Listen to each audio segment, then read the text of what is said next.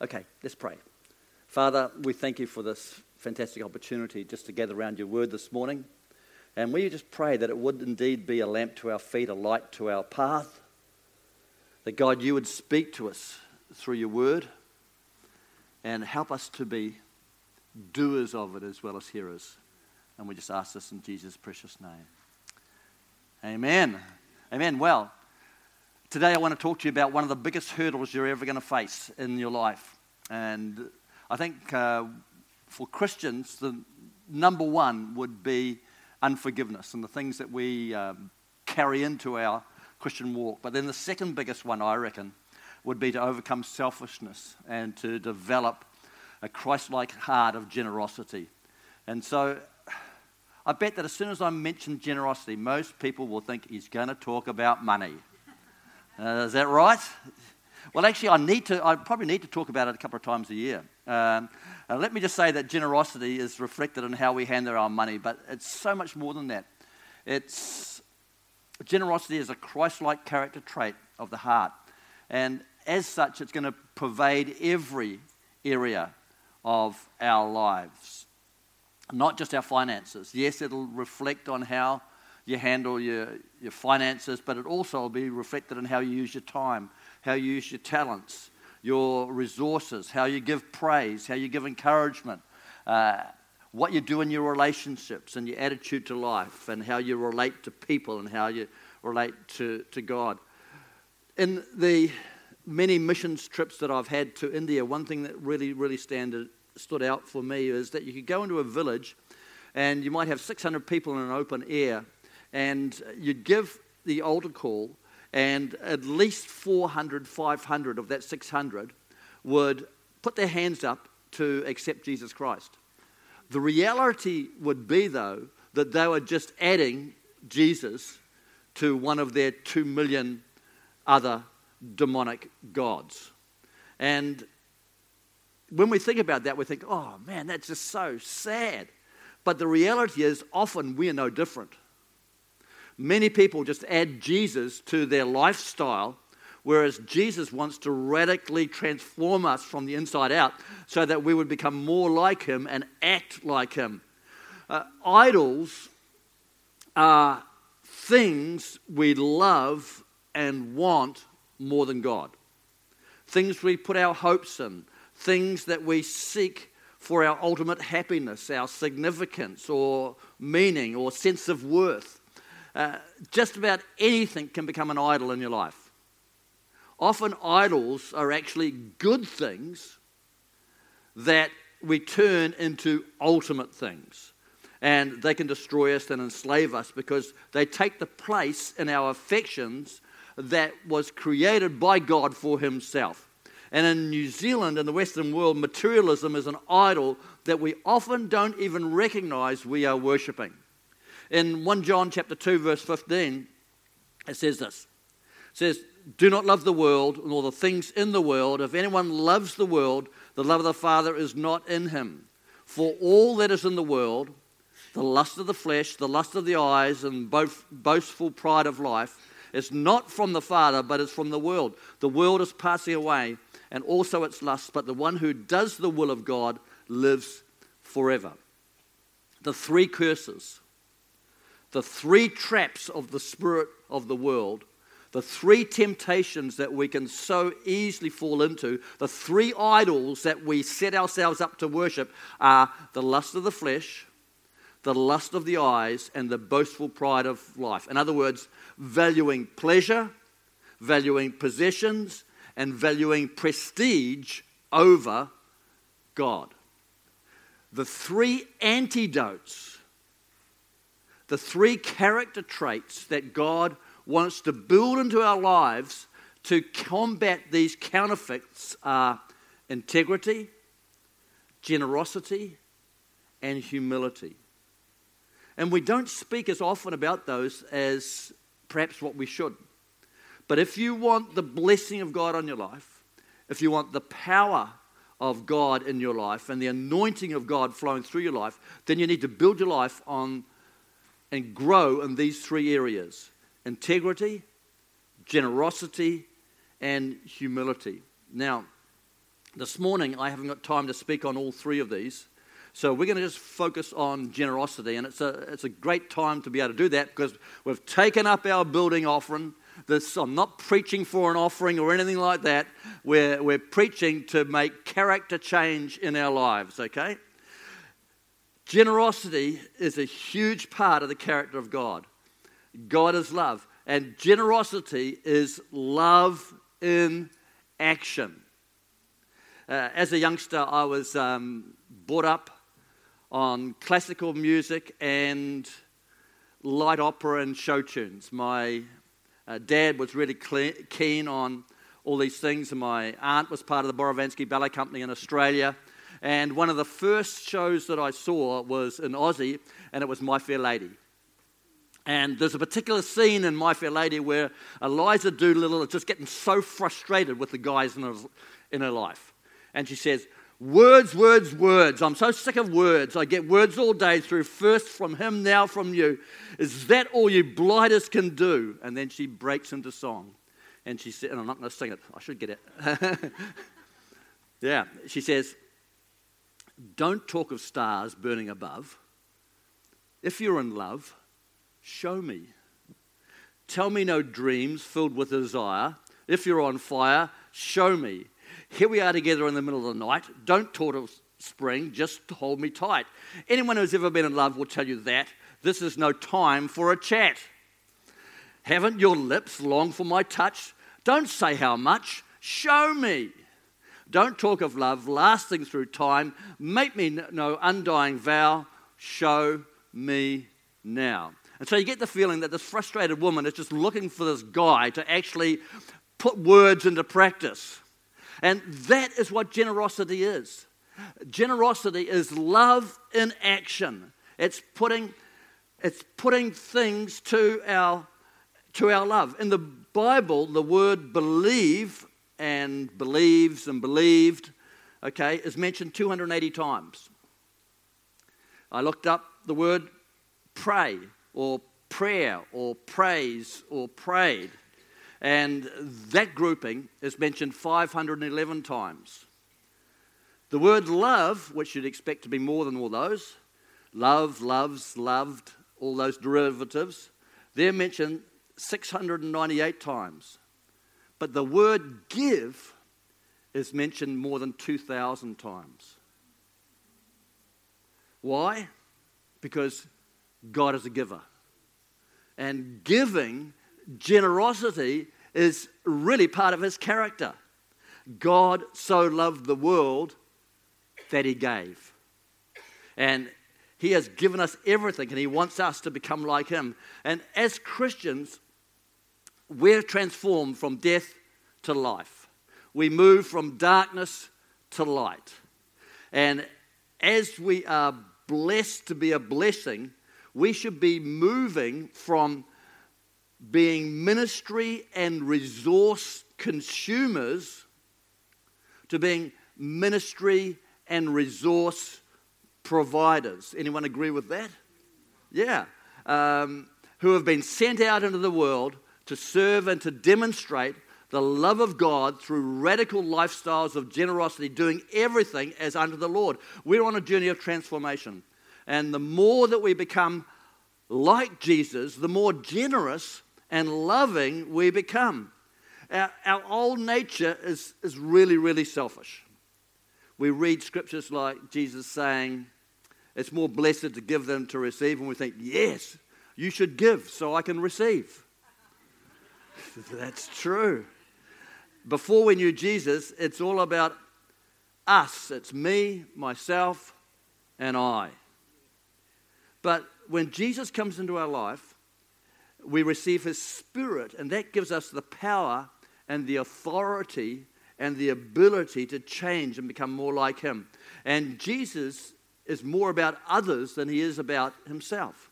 So we should recognize the need for change in our lives when we compare ourselves to the Word of God and the character of Jesus Christ.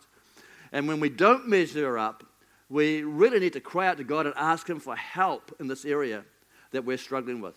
See, generosity is a condition of the heart. It's love in action. And we all need to be growing and loving. Otherwise, we make idols out of things and they capture our heart. And this is an area that personally I have totally needed to grow in. But I can say I'm doing better today than what I was 30 years ago or 40 years ago. Back in the 80s, I was asked to write some lectures on kingdom finances for the Hamilton AOG School of the Bible. Now, Penny and I have always given a tenth of our income to our local church because we believe that's the base level of giving that God asks us to give. And we believe that's demonstrated in the Old Testament and the New Testament and historical writings. In fact, God says to the people in Malachi, he says, hey, you are robbing me because you're not bringing your tithes and your offerings into the storehouse, into the local church situation. On top of our tithes, Penny and I would give offerings, but I really gave those reluctantly. I was really grumpy on that one. And I was in charge of missions for Hamilton AOG. And I would hate giving missions offerings. I mean, how bad is that? Now, I use the example of money here, but remember that generosity is love in action, and it's about a lifestyle, not just about money. And I was hard-hearted in lots of areas, but I certainly wasn't generous. And I was getting a huge income. I was getting more back then in the early 80s than I am today. So I was on a big wage back then. But as I did the research for this School of the Bible presentation, as I studied God's Word got into me. And not only did God's Word reveal the basic principles of generosity and giving to me, but God began to change my heart so that I wanted to be more Christ-like. I was looking then for opportunities to be generous. And we all need more of God's love in our hearts, and we need to grow in our demonstration of that love. So what I wanted to do this morning is just quickly outline some of the things that I learned back then in the 80s when I studied God's Word in preparation for doing that series of God's finances. And the first thing I learned was that God wants to bless us, but he expects us to be channels of that blessing. Okay, in 2 Corinthians 9 verse 10, it talks about God giving seed to the sower. In Proverbs 11, 24 and 25, it says, one man gives freely, yet gains even more. Another withholds unduly, but it comes to poverty. A generous man will prosper. He who refreshes others will himself be refreshed. Excuse me. You see, the way things work in the kingdom of God is different to the way things work in the world. And God says he gives seed to the sower. And when you step out in this particular area, the more you sow, the more God gives you back. Okay, so I've got a quick clip from Bill Hybels, and you'll enjoy this one.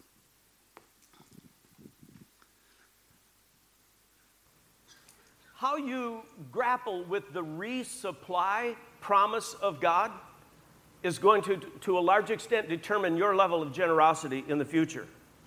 Because if you really, really believe in God's promise of resupply, you'd become far more generous than you are now.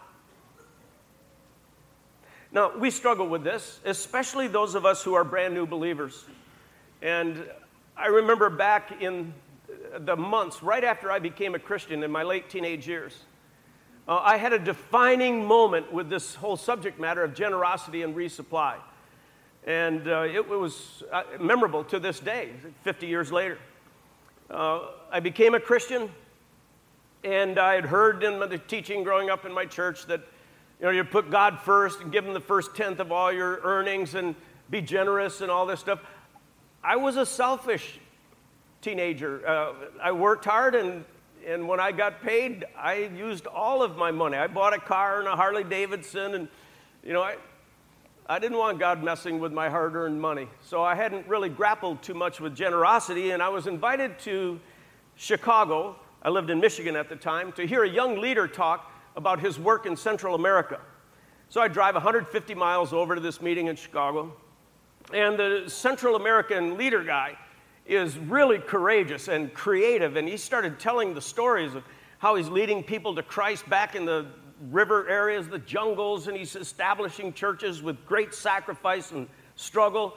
And the more I listened to this guy, who wasn't that much older than me, the more I respected him, and I thought, man, he's doing something with his life. So he ends his talk, and the leader of the meeting gets up and says, why don't we pass the hat and send this guy back to Central America encouraged with some resources that he can invest down there. So I was like, I want to do that. So I reached in my wallet. All I had was a $20 bill. I quick did the calculation. I'd already filled up my car with gas. I could drive 150 miles back home that night, with the gas I had in the tank. But then there was a $1.05 toll that had to be paid on the Indiana toll road. I had to go through it to get home. So I got a 20. No way to pay the $1.05. I want to give this to the this missionary guy. And it's the first time I had a prompting from God about generosity. And I could hear the whisper of God saying, Bill, I'll cover you. I've got your back. You take a step of faith. You give this 20. I'll take care of that toll booth thing.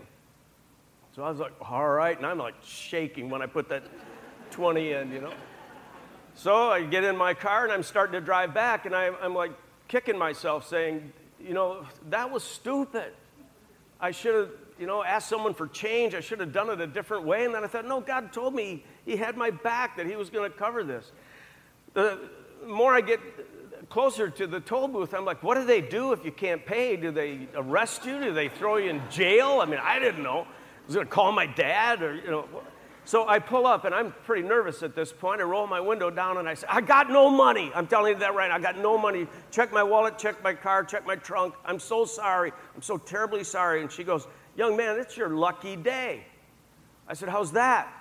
She said, the guy who just came through before you paid for his toll, and then out of the blue, he said, and I'm going to pay for whoever comes next. She said, I've worked at this toll booth for many, many years. She said, I've worked at this toll booth for many, many years. This has never happened to me before. This is your lucky day. And I said, well, thank you. And I pulled off to the side of the road. This is very uncharacteristic for me. Pulled off to the side of the road, put my head down on the steering wheel, and bawled like a baby. I was like, God, this is unbelievable. You spoke to me. You prompted me. You said you'd cover my back. You said you'd work this out. And this was the first supernatural engagement I had ever had with regard to generosity. And it rocked me, gang. Mm-hmm.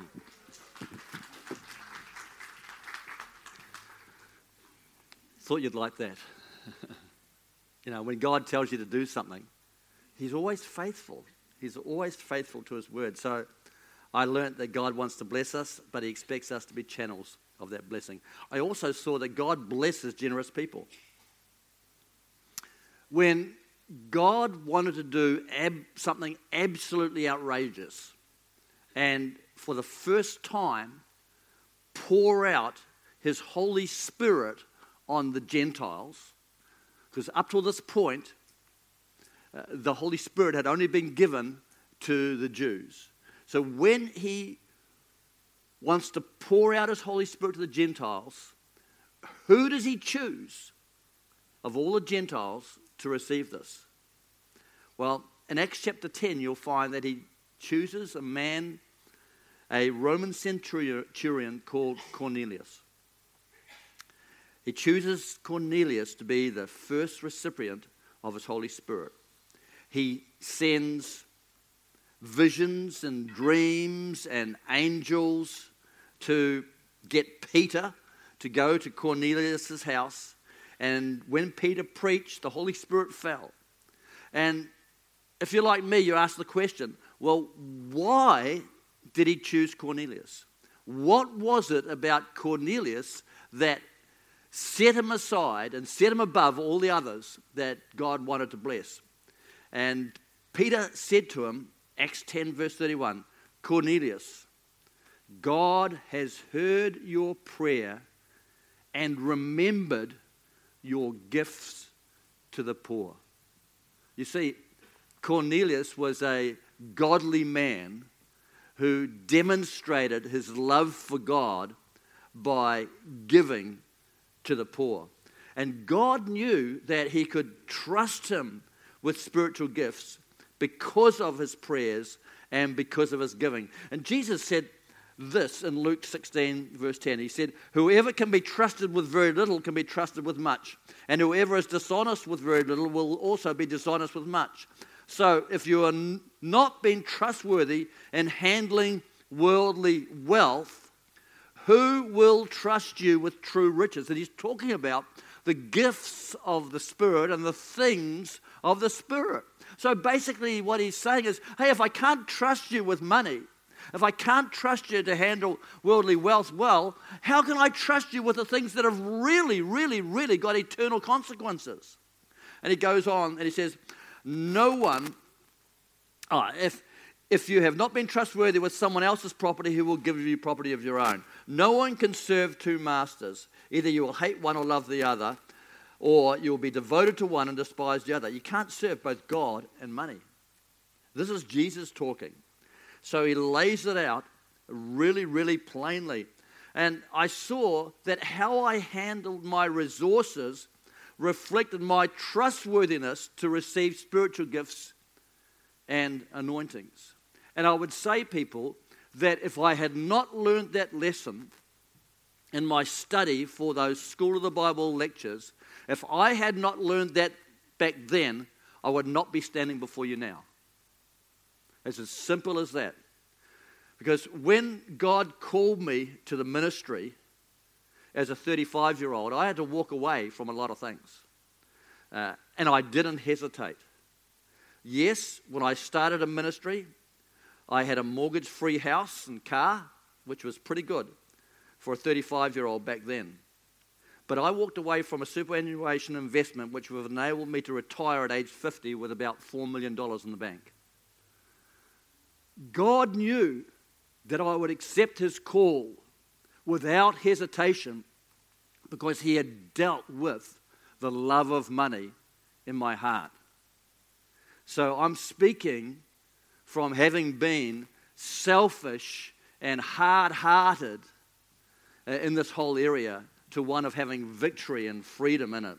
And God has always had my back and always provided for me ever since. In fact, we said to God when we accepted the call to ministry, we said, God, we're trusting you to look after us, but not only to look after us, but to look after our kids as well. And you know, he has. He has.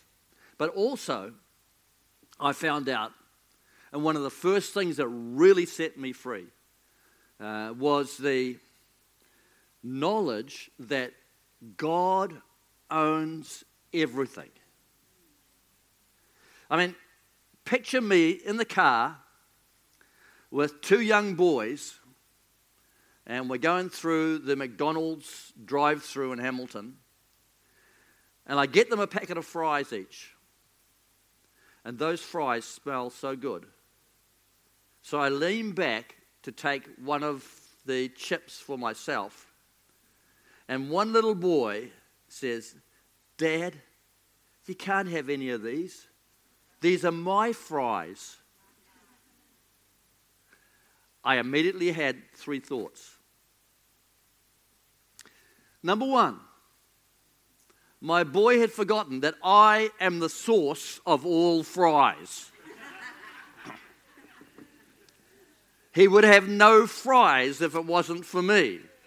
I drove him there, I paid for the fries, I gave them to him. He would have no fries if it weren't for me. Secondly, my boy doesn't realize that I could take those fries from him at any time if I wanted to. Or I could go back and buy him a whole bunch more if I wanted to. And thirdly, I didn't need his fry. I could have bought a packet or a bunch of packets for myself if I had wanted to. I just wanted my son to learn about sharing. God owns all the fries. He owns everything. Deuteronomy 8 verse 18. But remember the Lord your God, for it is he who gives you the ability to produce wealth. Psalm 24 verse 1. The earth is the Lord's and everything in it, the world and all who live in it. Haggai 2 verse 8. The silver and the gold is mine, says the Lord of hosts. God owns everything. Whether we acknowledge it or not, everything is his. We might possess, but God owns. We earn, but God enables. And we need to settle the ownership question early in our Christian walk, otherwise it will be a stumbling block to spiritual growth. If God owns everything, that means that we are God's managers and he wants us to faithfully look after his property for him. It means he's our supplier. Many of you know, Philippians 4 verse 19, my God shall supply all of our needs according to his riches and glory. That promise was given to a church that were poor, but they were very, very generous. And it was because of their giving, it was because of their faithful serving to God that he was able to say to them, hey, my God is going to supply all of your needs. You see, God is love, and generosity is love in action. But also, God reveals his nature to man through his covenant names. And you'll know some of those. El Shaddai, God Almighty. One of his covenant names is Jehovah Jireh, which means God the provider. And if you break the word provider down, provide, it means the one who sees before the need is actually even materialized. So you know that God sees our needs even before that need arose. And that name is first given in the situation where Abraham takes his son Isaac up onto the mountain to sacrifice him. And I have this picture that as Abraham is going up one side of the mountain, there's an old ram going up the other side of the mountain. And the ram gets caught in the thicket. And before Abraham sacrifices his son, God stops him and opens his eyes to this ram that's caught there. And then he goes and sacrifices the ram. The reality is God knew what Abraham needed before he actually needed that. Jehovah Jireh, our provider. As I study God's word, I learn about accountability. Everyone has been given time and talents and resources, and how we use them is more important than how much we have. I learned about godly focus. I learned about sowing and reaping. I learned about the principle of sacrifice. And that's worth mentioning, because if it doesn't cost much, it doesn't count much. It was Penny's birthday yesterday. So I rummaged through the cupboard, and there I found, locked away, a nice box of chocolates that Penny had bought. So I got them out and said, happy birthday. Now, how many people think that was a really slack birthday present? Yeah, she bought them. Didn't cost me anything. I just wanted some chocolates. And I knew that she wasn't going to eat them. So I knew that if I gave them to her, she'd give them back to me, I'd open them and I'd have fun. Yeah, great. We did actually have a fantastic birthday time. I got her a cake, and we went out to lunch, and we went for a walk on the beach, and it was lovely, and everyone said, "Aww." But the reality is, if it doesn't cost much, it doesn't count. And there was a time in King David's life when he needed to atone for trusting in his own resources rather than trusting in God. And so he numbered the army, and this was something which he never had done before. The reality is the strength of Israel was not dependent on the number of soldiers they had. The only thing that determined whether they would win or whether they would lose was God for them or was God against them. If God was for them, they won. It didn't matter whether they had 100 or 100,000 soldiers. And as a result of this sin, David had to atone for it. And so he decides to build a sacrifice, and he needs some land to do that. And the guy whose land he wants to build the sacrifice on comes to him and says, hey, you can have it. You're the king. I'll give you this. I will give you this. And basically David replied, if it doesn't cost me, it doesn't count. And he refused to take that land for free, and he paid the man for that so that he could make the sacrifice. You'll find that in 2 Samuel 24, verse 20. God doesn't ask for equal sacrifice. The only time Jesus comments on an individual's giving is in Mark 12, verse 41 to 44, where he talks about a widow giving a couple of copper pennies into the treasury as opposed to some rich people throwing in some gold. And basically what he said to the disciple is, hey, in proportion to what she had, that woman, that widow, gave more through giving her 2 insignificant copper pennies into the treasury than what those rich men did. Because God looks at proportions. So if I was earning $1,000 a week and I gave 100 to missions, that's a great offering. But if I was only getting $300 a week and I gave 100 to missions, that's a sacrifice. And God doesn't look just at the amount you give. He looks at it in proportion to your ability to give and whether you give in faith. So, how do we grow in generosity? Now, let's get the musicians up, please, just as I go through these last final points. Well, for me, critical part in growing in generosity was actually in studying the Word of God.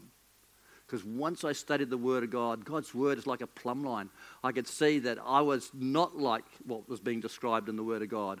And it was the Word of God, the truth of the Word of God, that really broke me and got in on the inside of my life and began to set me free. And that opened me up to crying out to God and asking Him to change my heart. And it worked. It worked incredibly. Meditating on God's love towards us and Jesus' sacrifice for us caused us not only to appreciate God, but want to love Him back. The Apostle Paul, when he's talking to the Ephesians, he says, I pray that out of His glorious riches He may strengthen you with power through His Spirit in your inner being, so that Christ may dwell in your hearts through faith. And I pray that you, being rooted and established in love, may have power together with all the Lord's people to grasp how wide and long and how high and how deep is the love of Christ. And to know this love that surpasses knowledge, that you may be filled to the measure of all the fullness of God. Now, to Him who is able to do immeasurably more than all we ask or imagine, according to His power that's at work within us, to Him be glory in the church and in Christ Jesus throughout all generations, forever and ever. Amen. When you realize how much God has done for us, when you realize how much Jesus has done for us, it does something. When you meditate on that, generosity is driven by grace, not by guilt. A generous heart only starts as we contemplate and comprehend how Jesus could trade heaven and its glorious perfection for this earth and human existence and the pain of a crucifixion. And only as I appreciate God's love and grace to me will my heart be changed from selfishness into a generous heart. one of the things that I had to do was I had to acknowledge Jesus as Lord of all of my life, including my finances. I had to hand over to Him what was rightfully His. In other words, everything. And I had to seek to love and serve Him with everything I had. And I had to ask God for opportunities to be generous and to be obedient to His directing. And that study of the Word changed my life. But that changing of my life opened the opportunities up for me to walk in the plans and the purposes of God that God had for my life. As I said, if God hadn't broken the power of selfishness, and I'm not saying that I'm perfect in this area at all, but I'm saying, hey, I've grown from what I used to be like. If you think I'm selfish now, you should have seen me back then. Man, I was at work. But the reality is, God was able to do something in my life, and as a result of that, He was able to trust me with things that otherwise I would not be able to have been trusted with. God would never entrust me with you guys if He hadn't first dealt with the selfishness of my heart. Rick Warren, who's a pastor that I really enjoy, from Saddleback Church in the United States, says this. He says, every time I give, it breaks the grip of materialism on my heart. He says, there is no antidote to materialism other than giving.